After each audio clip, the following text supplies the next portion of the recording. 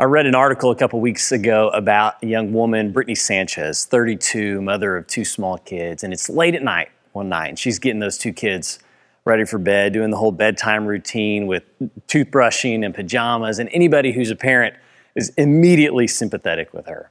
So she's doing this bedtime routine with her kids when suddenly she starts to not feel right. She ends up having a seizure and falls to the ground.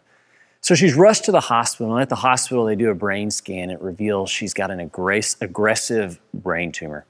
Of course, her parents come to be at her side during this whole process. Her mom will not leave the hospital with her daughter during all of this, and it's decided she's going to have a really serious and complicated surgery. So shortly before that, her mom runs home to get a change of clothes, get a couple groceries together, bring some snacks back to the hospital, and her daughter calls her from her hospital bed.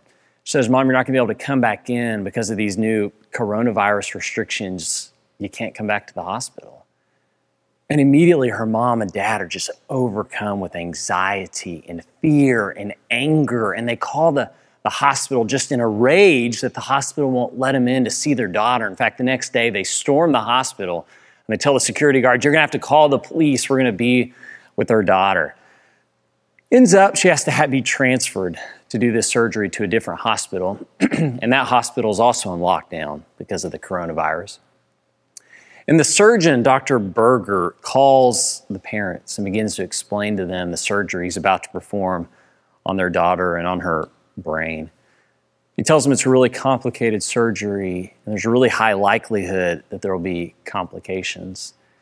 And then he says, "Despite my best efforts, I'm not able to get you two in to see your daughter before this surgery." And so the night beforehand, her dad texts this surgeon late at night.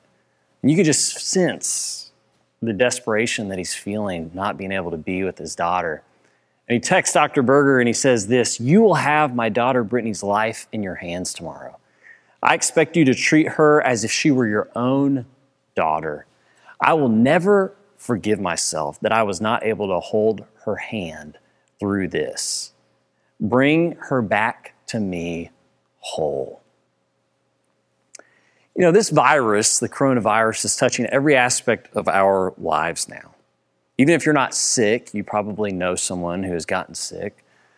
Your life, your job, your workplace, those things are being affected. And when we hear this story about Brittany Sanchez in Las Vegas, Nevada, we realize that the anxiety her parents feel, the loneliness she feels, that really that is not far away from any one of us. In fact, there's been Highlanders here in Memphis who've been disconnected or separated from their loved ones who've gotten sick with things not even related to coronavirus right now. And of course, hospitals are doing what they need to do to protect their patients. But we realize in hearing Brittany's story that feels far away a couple weeks ago that now that kind of isolation and loneliness is not far from any one of us. And in a moment like that, you know, if that was you and that was your child in the hospital, what would you want more than anything else? Well, I think what you would want is someone who would intercede for you. You know, when we feel most helpless, what we long for is that there is someone out there who is not helpless and who has us in mind. Intercession. There's a group of Highlanders who come together every Thursday here at Highland. Well, at least they did until this pandemic started. And they would come together every Thursday, and they've done it for years. And they come together with one purpose, and that is to pray for you. They come together to pray for Highlanders. They intercede with God in prayer for you. And most of them are retirement age.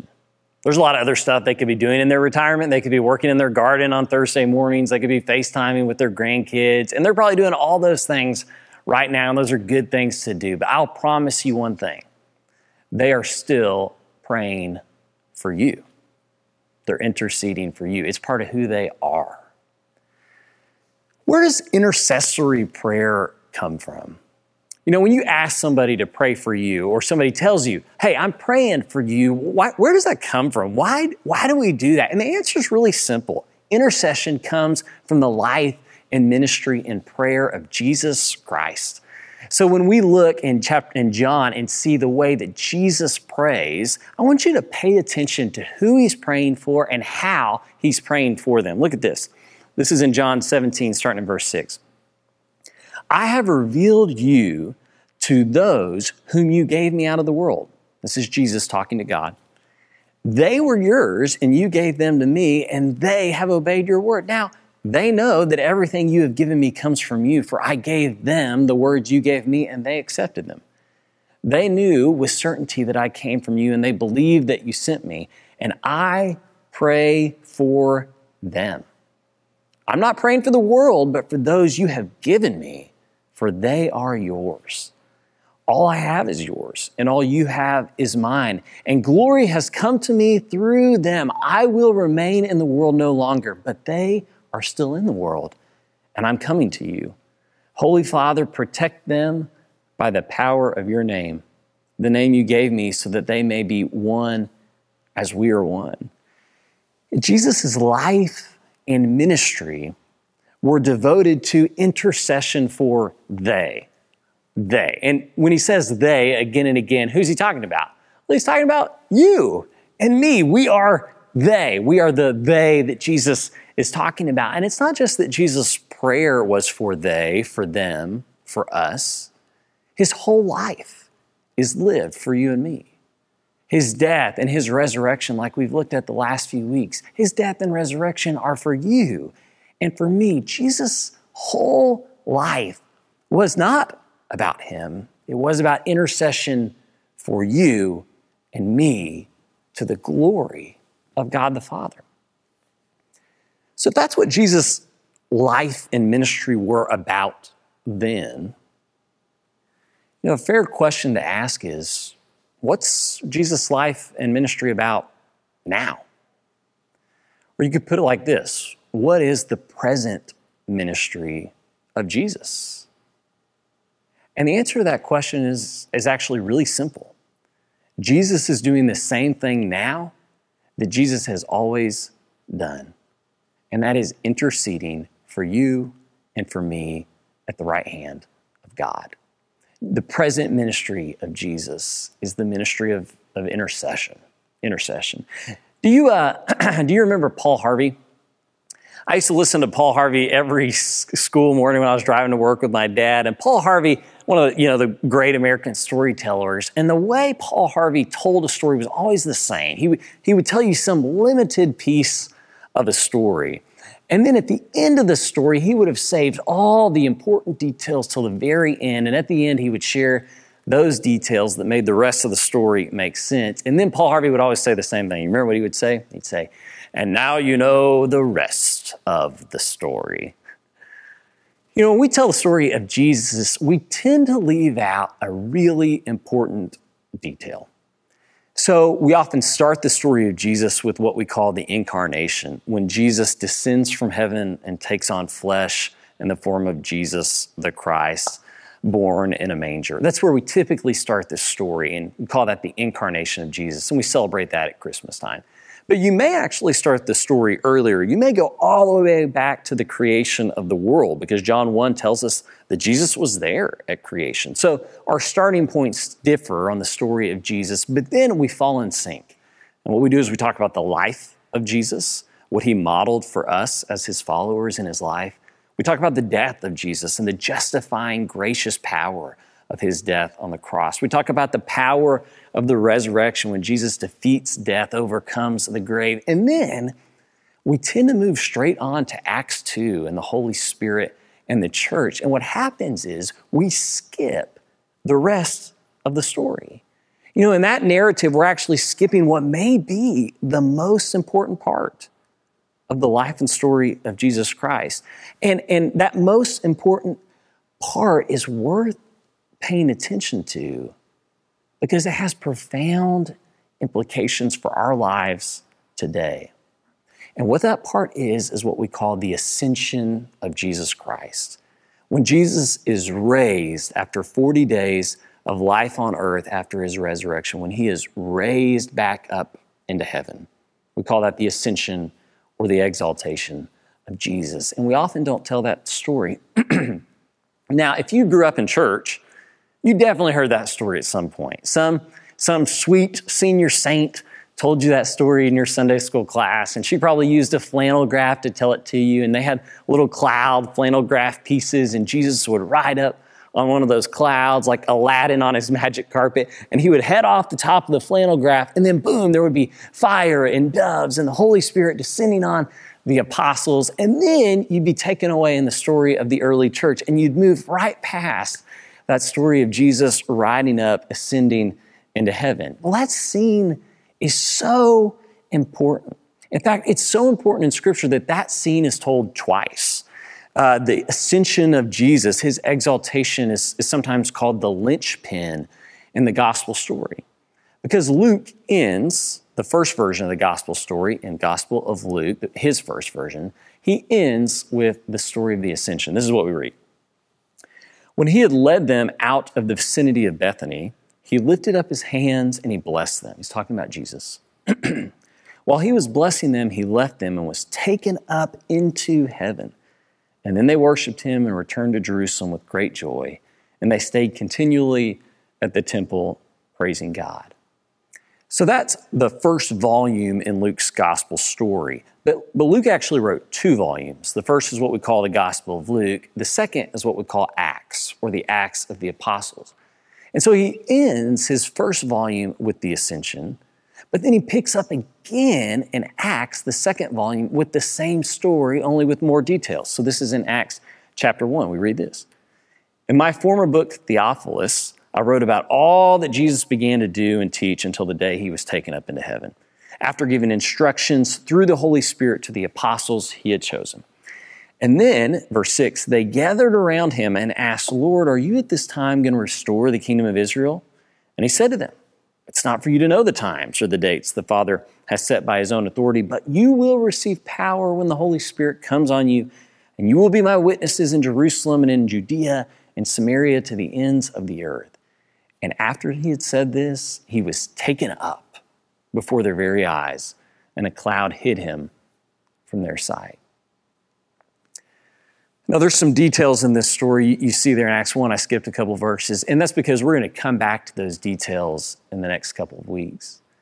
What I want you to see here is that Luke really believed that the ascension of Jesus was critical to understanding the full story of Jesus in Luke and the continuing story of Jesus in Acts. That this ascension is the linchpin that moves between the two of those, and as such, he not only ends his first story with it, but he starts his second story with it. The ascension of Jesus is critical. And you might be asking, well, why? Why did Jesus get carried up on the clouds into heaven? It would have been kind of awesome if Jesus just would have stayed here. I mean, wouldn't it be cool if you could just call Jesus up on the phone and y'all could go meet up for a burger or something, as long as you stayed 6 feet away from each other? I mean, wouldn't that be great if Jesus was here on the scene right now? Well, okay, yes, that would be wonderful. That would be awesome. But Jesus actually says that this is better for us that he goes. Jesus actually tells us that one of the chief reasons he ascends is because it is better for us. And that when Jesus ascends, he continues the ministry begun on earth.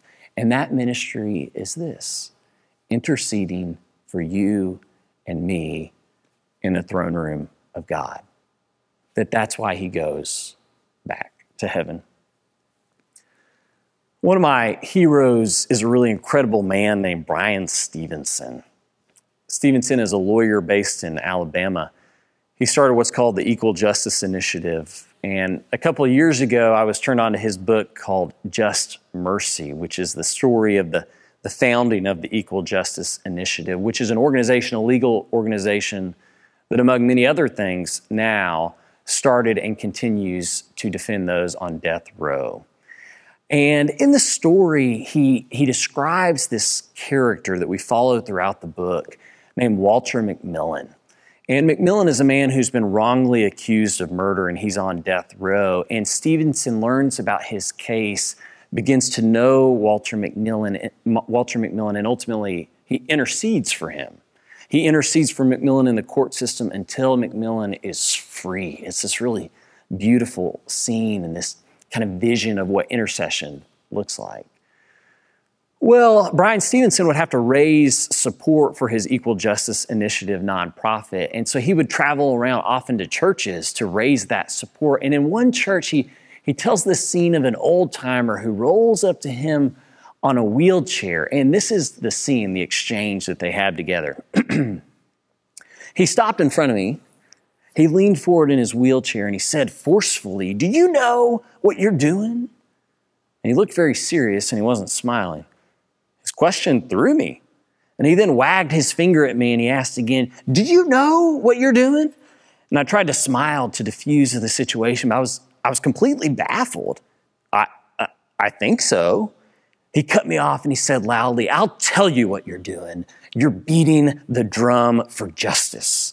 You've got to beat the drum for justice." And he leaned forward again and he said hoarsely, "You got to keep beating the drum for justice." That's a powerful image, isn't it? That what intercession is beating this drum for justice. And like Stephen's book hints at, his book, Just Mercy, that justice and mercy are two sides of the same coin. And what we know to be true is that intercession isn't just beating a drum for justice, but also at times beating a drum for mercy. You may remember this story of Abraham. This is in Genesis 18. God has decided that he's going to destroy this terrible town of Sodom, this place that is filled with evil and wickedness. And Abraham goes to God and he begins to intercede. He says, "God, would you really destroy Sodom if there was 50 righteous people there?" And God says, "Well, I guess if there was 50, I wouldn't do it." And Abraham continues. He says, okay, what about 45? And God says, "Okay, 45. Yeah, I won't do it if there's 45 righteous people." And Abraham says, "What about 40? What about 30? What about 20? What about 10? What's he doing? He's interceding. And in this case, he's beating this drum for mercy. God, be merciful on these people. And he's just beating that drum. So what does that have to do with the ascension of Jesus? Well, you may remember a couple weeks ago, I told the story of C.S. Lewis. I've used C.S. Lewis in a number of sermons now, and frankly, I'm going to keep doing it because I love C.S. Lewis. But C.S. Lewis tells the story of losing his wife, whom he loved, and then he goes to God in prayer. And what he describes is going to God in prayer and hearing the doors of heaven slammed shut in his face, and hearing on the inside the locks being bolted from inside the door. Like he's trying to get into God, but he can't get in to see God. And that's a metaphor. He's not saying that is true, but he's saying that's his experience when he was hurting, is going to God and finding the door locked. Well, I want you to pay attention to how Paul describes where Jesus is now and what Jesus is doing there. This is in Romans 8, starting in verse 31. "What then shall we say in response to these things? If God is for us, who can be against us? He who did not spare his own son, but gave him up for us all, how will he not also, along with him, graciously give us all things? Who will bring any charge against those whom God has chosen? It's God who justifies. Who then is it that condemns? No one. Christ Jesus, who died, more than that, who was raised to life," pay attention, "is at the right hand of God and is also interceding for us. Who shall separate us from the love of Christ? Shall trouble or hardship or persecution or famine or nakedness or danger or sword? As it's written, for your sake we face death all day long. We are considered as sheep to be slaughtered. No. In all these things we are more than conquerors through him who loved us. For I am convinced that neither death, nor life, nor angels, nor demons, nor neither the present, nor the future, nor any powers, neither height, nor depth, nor anything else in all creation will be able to separate us from the love of God that is in Christ Jesus, our Lord." This is one of my favorite passages in all of Scripture. I mean, some people think Romans 8 is the greatest chapter in the Bible, and it's hard for me to disagree. Right? If God is for us, who can be against us? In him we are more than conquerors. Nothing, not a thing, can separate us from the love of Christ. I mean, it's hard to find words that are more powerful, promises that speak to us more in this moment and in every moment of our life. But did you notice what makes those promises true? On what are those promises conditioned? On what are they based? What's the foundation? Well, it's this. The foundation is that Jesus not only died and was not only raised, but that God continued to raise Jesus until he was seated at his side at the right hand of God on the throne in heaven. That's where Jesus is now. And it's because Jesus is there that he's now interceding for us eternally. It's because he's there that we cannot be separated from the love of God, because he is in that throne room.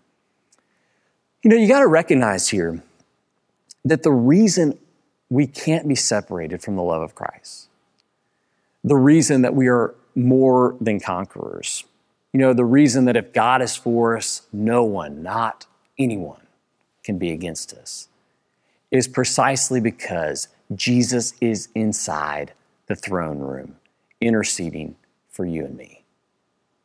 Lewis describes going to this throne room door and finding it locked and bolted from the inside. And the message coming back to us from Scripture and in the ascension of Jesus is that he is in that room. And that because Jesus is in that room, because he returned to heaven, he is there right now for you and me, beating this drum for justice and mercy. So now, in the justifying credentials of the cross that he carries back to heaven with him, and in the resurrection power that he returns to heaven in, he intercedes for you and me at God's right hand, and he will be there forever interceding for us. Like Brian Stevenson in his work with the Equal Justice Initiative, Romans 8 pictures a courtroom scene. And in this courtroom scene, God is the judge and jury, and these charges have been brought against you and me in this courtroom scene. And God in this scene is faced with deciding what you and I deserve based on what we have merited in our life. And I'll tell you, that's not only a frightening prospect, that is a debilitating prospect. I know my own life, and I know how undeserving I am of God's grace. But I'm reminded of this story in the Old Testament. You remember the story of Job? We are told that Job was the most righteous person in the world. Like if there was ever anybody who could stand up in that courtroom of God and come out on top, it was Job. And then when Job's life, his whole life, his family, all his possessions are taken away from him, Job says this. Listen to how he describes the courtroom scene of God. He says this: he, God, is not a mere mortal like me that I might answer him, that we might confront each other in court. If only there was someone to mediate between us, someone to bring us together, someone to remove God's rod from me so that his terror would frighten me no more. And then I would speak up without fear of him. But as it now stands with me, I cannot. If only there was someone to mediate between us. And I'll tell you, right, what he's longing for is an intercessor. He's longing for someone who can enter into the throne room of God and make a case for him. And what you and I know is that we have what Job didn't have.